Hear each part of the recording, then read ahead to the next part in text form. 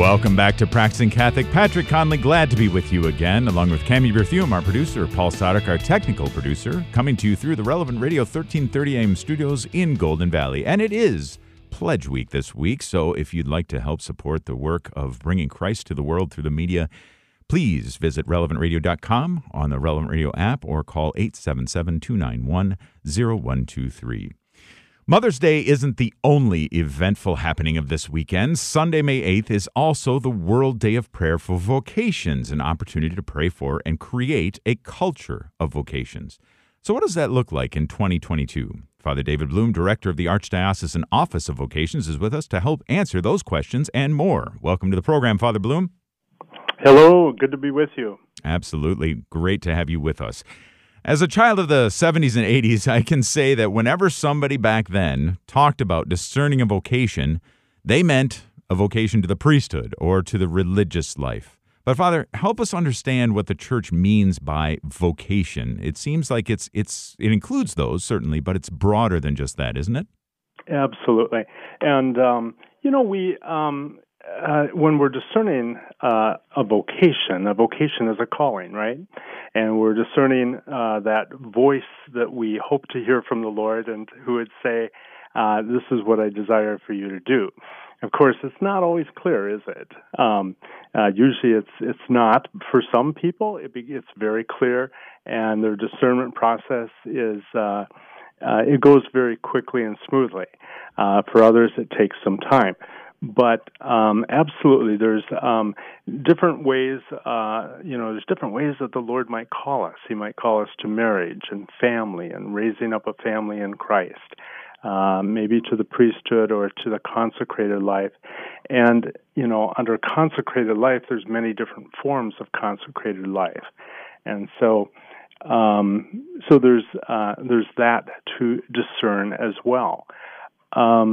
And then there is, we don't hear a lot about it, we don't lift it up real high, but there is the generous single life of that person who perhaps is sensing a call to not marry at this time, to take care of elderly parents, or perhaps there's another thing that they're being called to serve the poor or do certain things. It certainly covers everything. Yeah, it sure does. But let's focus for a moment on priestly and religious vocations, just as we're looking at the World Day of Prayer for Vocations this Sunday, May 8th. And, of course, we should be praying for vocations all the time, but this is a unique time perhaps to spread even knowledge of and awareness of vocations throughout our local church, throughout the church worldwide as well. I'm just curious, Father, how do you think the Lord, and I'm asking you to speak for the Lord now, but how do you think the Lord might answer as we're praying for vocations? How does the Lord respond? I mean, what kind of things does he do in response to our prayers for vocations? Sure. Well, I think, I work with a lot of different men, sometimes women, but primarily here at the Office of Vocations, we're working with men who are discerning priesthood or perhaps religious life. But in all cases, the Lord desires to speak to the heart, and there's the dramatic situations where the man is at this beautiful church in Rome, and he's praying, and he hears the Lord say, "Be my priest." Mm-hmm. And then he really tries to ignore it. He goes to another church, and he's praying there, and he hears the Lord say, "Be my priest." Mm-hmm. I just talked to someone last week who had that similar experience. Wow. And now that's kind of more, I think that's a little more out of the norm. However, discernment oftentimes is not that clear. Usually we're praying, Lord, make it clear and help me to know. And I think one of the most important things is we would sense peace when we think about a vocation.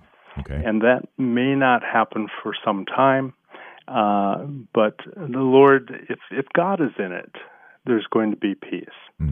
And the Lord is not about confusion. The Lord is not about difficulty and challenges and in discernment. He desires to bring us to a place of peace. Well, at the risk of being a little too forward, Father, could you tell us some of your own vocation story? I mean, how did you hear the Lord's voice calling you to the priesthood? Sure. One of the things that had happened here and there was that people would say, "Have you ever thought about being a priest?" And it's not a bad question to ask someone. Now, you don't want to harass them, of course, but you might want to just drop that and just say, I could see you as a priest. And with that kind of encouragement, I learned about the vocation retreat that the Archbishop was having. Now, I had been dragging my feet for a long time, and I wasn't discerning. Every now and then I would pray about my vocation, but I wasn't very serious about actually discerning it and giving it the kind of time and the seriousness that it needs. But I did go on this retreat, and it was an incredible retreat. And when I left that retreat, I said, Lord, I don't know if you're calling me to be a priest, but I do know that you want me to pray a lot more seriously about this beautiful vocation. Yeah. And so I really started to pray, and every place I went, everything I was doing, at the copy machine at work, I'd be praying. At the ramp meter lights, I'm praying about my vocation. And standing in the line at the grocery store, just wherever I was praying, Lord, lead me and guide me and help me to do your will. That's great. Yeah, I love it. We're speaking with Father David Blume, Director of the Archdiocesan Office of Vocations, about World Day of Prayer for Vocations this Sunday, May the 8th. Well, Father, that's great, and I love the idea of you praying at all these places where you have even just a moment to offer up a quick prayer about, Lord, lead me and guide me. What a great piece of advice that is. Now, as I'm thinking about the many great things coming up here for our archdiocesan seminarians, we have the ordination to the transitional diaconate on May the 14th at the Basilica in Minneapolis, and then, of course, presbyteral ordination on May the 28th at the Cathedral of St. Paul. And from your perspective, Father, having gone through the ordination process, of course, yourself, what is it like now to watch these men who go through formation and come to this place, this sacred place of ordination? Oh, wow. What a question. We are really blessed. We have so many guys who are in the seminary. We have really wonderful men who just all they want is to know God's will. They want to do God's will. And guys who come in right out of high school, you see a lot of transformation because they come in, they might be 18, but they look like they're 14 or 15 sometimes. They look quite young. And within a year or two, you can see they've really grown up.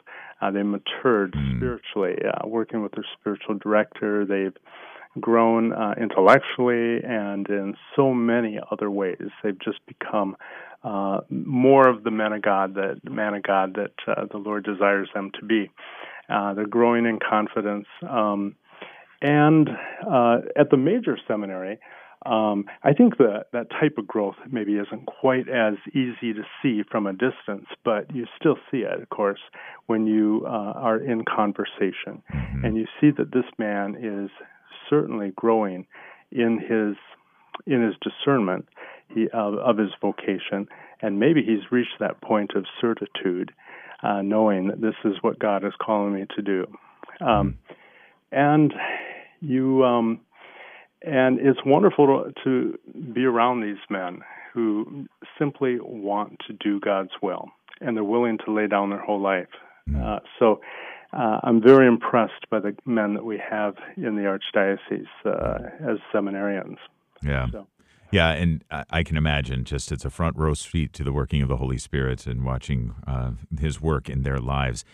Well, Father, not a heck of a lot of time left, but I did want to ask you, we mentioned creating a culture of vocations. What does that mean, and what does it look like here in our local church? Sure. Well, I think it's really key because our culture forms us, right? For good or bad, you know. And we live in a culture that's really pretty toxic to the faith. But to create a culture of vocations would mean that it covers everything to do with discerning our vocation, and it becomes normative. So this can happen in a family, it can happen in a parish, it could happen more broadly as well. But in those two environments, family and parish, is certainly where we would want a culture of vocations. And so as a young man or woman is growing up, you know, they're supported by family, they're supported by the parish. At the parish, the youth minister is speaking about vocations. The religious education program speaks about vocations and lifts this up, and there's talks that are given. There's very positive things happening around vocations and discerning. And a young person is not kind of left to just kind of presume, what their vocation is. Rather, they're encouraged to actively discern and pray. And ask the Lord, what do you want me to do with my life? How can I serve you? So I think normative, discerning our vocation becomes normative in every way, shape, and form. That sounds great, Father. Well, we're reaching the end here, and of course we know the website, 10,000vocations.org. And what might people find if they wander over there?